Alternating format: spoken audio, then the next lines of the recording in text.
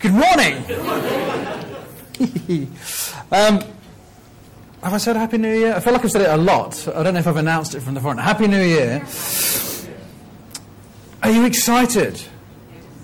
What fantastic stories of what God has been doing this year through people in this church. My goodness.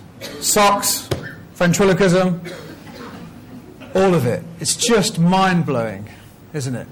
I think there's nothing more thrilling than being used by God. And I love the fact, I feel like I'm in a privileged position in my job in that I get to hear these sorts of stories throughout the whole year. I get to hear and experience what God is doing in this church. And I'm so thrilled to belong to this church where we're seeking to reach people with the life-transforming love of Christ. That's our catchphrase, our vision statement, whatever it's called. Not catchphrase. But it's brilliant, and I'm really looking forward to the 9th when we get to hear some more of these stories from the ministries and to see the way in which God has worked in the various different things that this church does. And I think it's completely and utterly thrilling. And this morning it's going to be a short sermon. Don't panic. I know we've heard a lot. I know you're probably zoning out now, but I'm just going to talk for a few minutes. And I want us to kind of look forward, and I want us to think, and I want us to ask the question, is God going to use me in 2017? Am I going to have a story at the end of the year of a work that God has done in my life? That's what I want us just to think about just for a few minutes at the end of the service today. And I just want to share with you just a couple of lessons from the life of Moses. And not even really the life of Moses, because like I said, it's just a few minutes long, but just one conversation that Moses had with God. Is that okay? Can we survive for a little bit longer? So if you're perhaps unfamiliar with the story, Moses was an Israelite. He was born into the nation of Israel, but he was raised by Egyptians. And then when he was a little bit older, he took the rather drastic step of murdering an Egyptian because he'd seen that Egyptian beating up a fellow Israelite. And then he was chased out of Egypt, and he ended up in this place called Midian. And it was a desert place. It was a desolate place. And Moses stayed there for a long time. According to the book of Acts, he was there for around 40 years or so. And while he was there, he described himself as a foreigner in a foreign land. And it was in this place that God chose to speak to him. If you've got your Bibles, we're in Exodus, which is the second book along, so you haven't got to flick far. And I'm going to read to you from chapter 3, starting at verse 9. And this is God speaking to Moses. And this is what he says, verse 9, chapter 3, Exodus.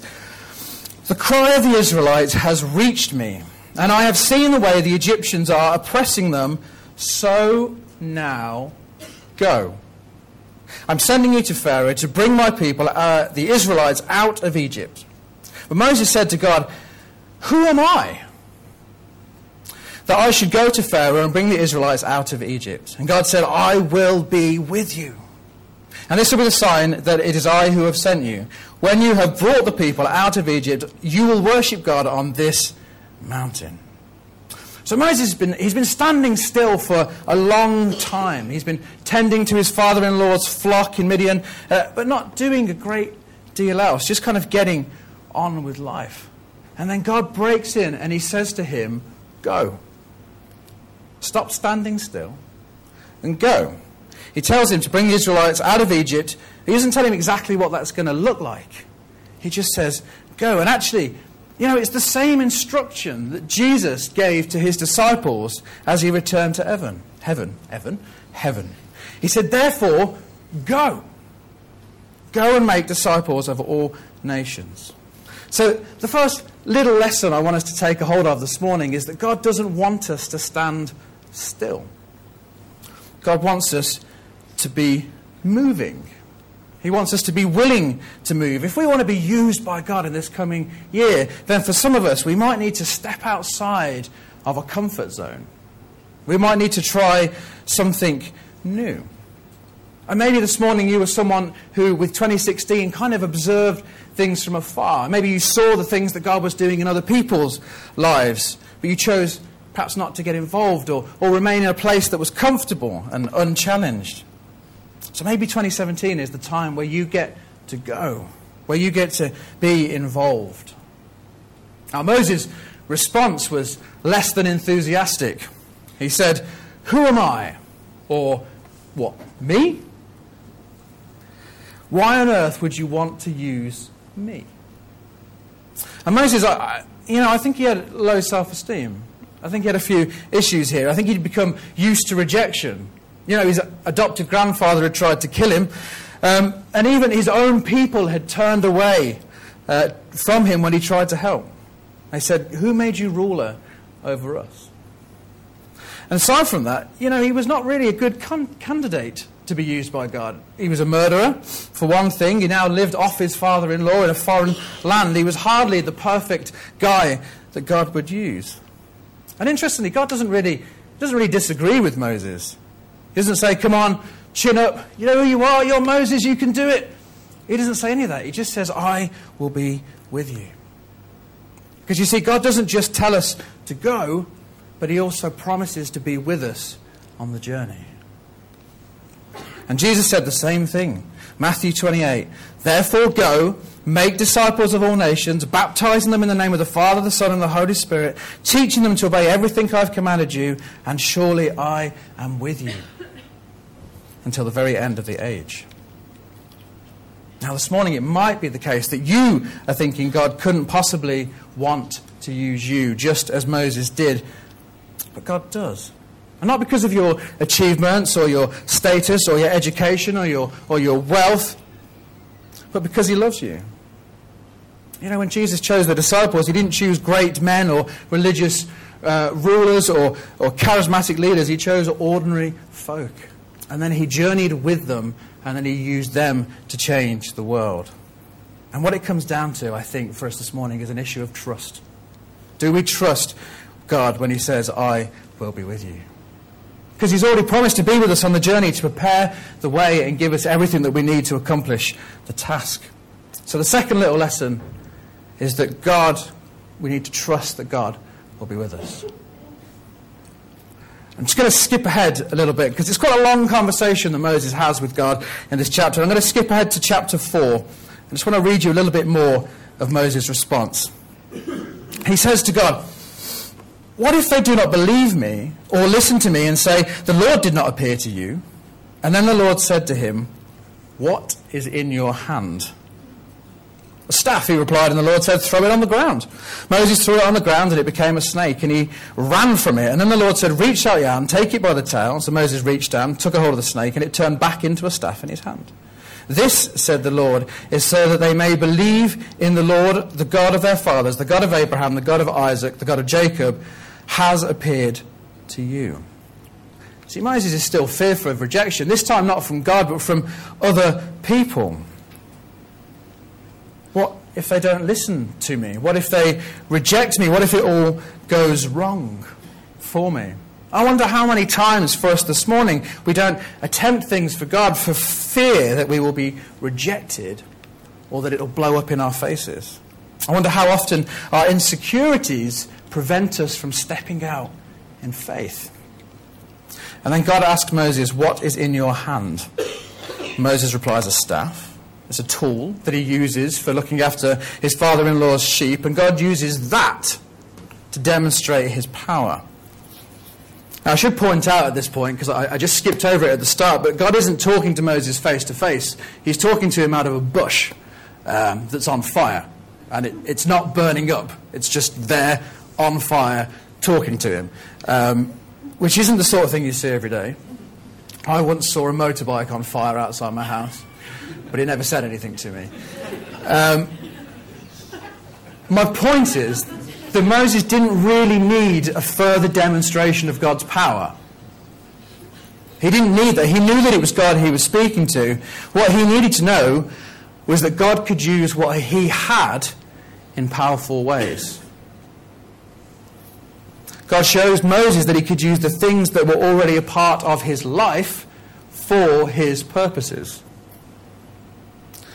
Think again about the disciples for a moment. One of the first things Jesus said to them is, "Come follow me, and I will make you fishers of men. I will send you out to fish for people. Essentially, oh great, you're fishermen. Brilliant. Let me use that for my purposes. Yeah? And there is nothing in our life that God cannot use for his purposes if we allow him to do so. It doesn't matter if we've got a little or a lot. Moses had a stick and God used that. Judith had some socks and God used those. Brian can do a weird thing with his mouth and God uses that. Sorry, Brian. I think as we consider the ways that God might want to use us in the coming year, a brilliant first step is to ask, what's in my hand? What do I currently have? What do I currently do that God might want to use for his purposes? Is there an opportunity where you work? Is there an opportunity in the church that you could get involved with something? Is there something that you do, a hobby that you have, a thing that God could use and develop for his purposes? Just like the night shelter thing that we were talking about. What's in our hand? What can we do? So that's the lesson number 3. What's in our hand? I'm going to do one more and then I'll finish, I promise. Moses makes another excuse. Verse 10. This is what he says. Pardon your servant, Lord. I have never been eloquent, neither in the past nor since you have spoken to your servant. I am slow of speech and tongue.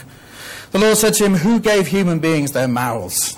Who makes them deaf or mute? Who gives them sight or makes them blind? Is it not I, the Lord? Now go, and I will help you speak, and I will teach you what to say. Moses is hesitant because he doesn't feel that he has the right skill set, the right tools for the job. I can never free your people because I is no good at speaking, Lord, is what he says. But God says, I will help you speak and I will teach you what to say. Essentially, if you go, if you step out in faith, if you start something, then I will teach you on the way. I will help you on the journey. You know, the Apostle Paul, who wrote most of the New Testament, also was rubbish at speaking by his own admission. He says he's an untrained speaker, but despite that, God uses him to communicate the gospel to millions through the written word. When I was 16, I felt God calling me into ministry. And my first thought was that I needed to go get myself to Bible college and learn the skills that I would need to fulfill that calling. But it didn't happen that way. Instead, God plonked me straight into ministry. It's a theological word, plonked. And he ended up teaching me far more through my experiences in ministry than I ever would have learnt by going to Bible college. Just because you don't feel you have the required skills to do something shouldn't prevent you from going for it. Because either God will use you in ways you don't expect, or he will teach you the things that you need to know. That's really important. Mini lesson number 4. We should expect God to teach us as we go. Now you'd have imagined with all of that reassurance and all of that, those words from God, that it would have been enough for Moses. But unfortunately, he still ends up saying in verse 13, pardon your servant, Lord. Please send someone else. I mean, at least he was polite about it. And if you know the story, if you know your Old Testament, he eventually does go, and God sends his brother to sort of help him get on with it. But I want to challenge us this morning, at the start of this year, can we not be people that say, please send someone else?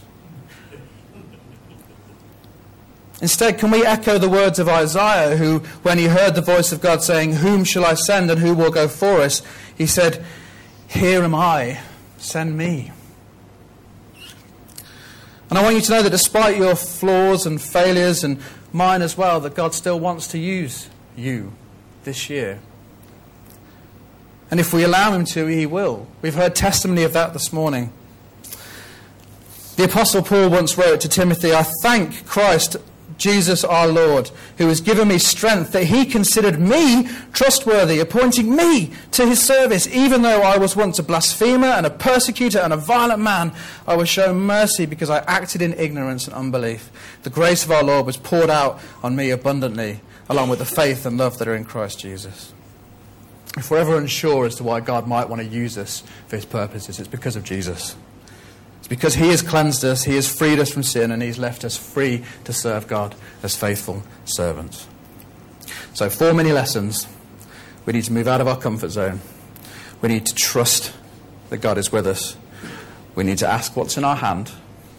And we need to expect God to teach us as we go. 2 Corinthians 3:4 says, "Such confidence we have through Christ Jesus before God. Not that we are competent in ourselves or claim anything for ourselves, but our competence comes from God." He's with us every step of the way. He will equip us, teach us in the things that we need to know as we step out in faith to serve him in this coming year. So let's get excited about what God's going to do. Let's get excited about how God is going to use us, use you in this church, in this place, in this town, in this time, in this coming year. Because he's got so much for us to do. Let's pray.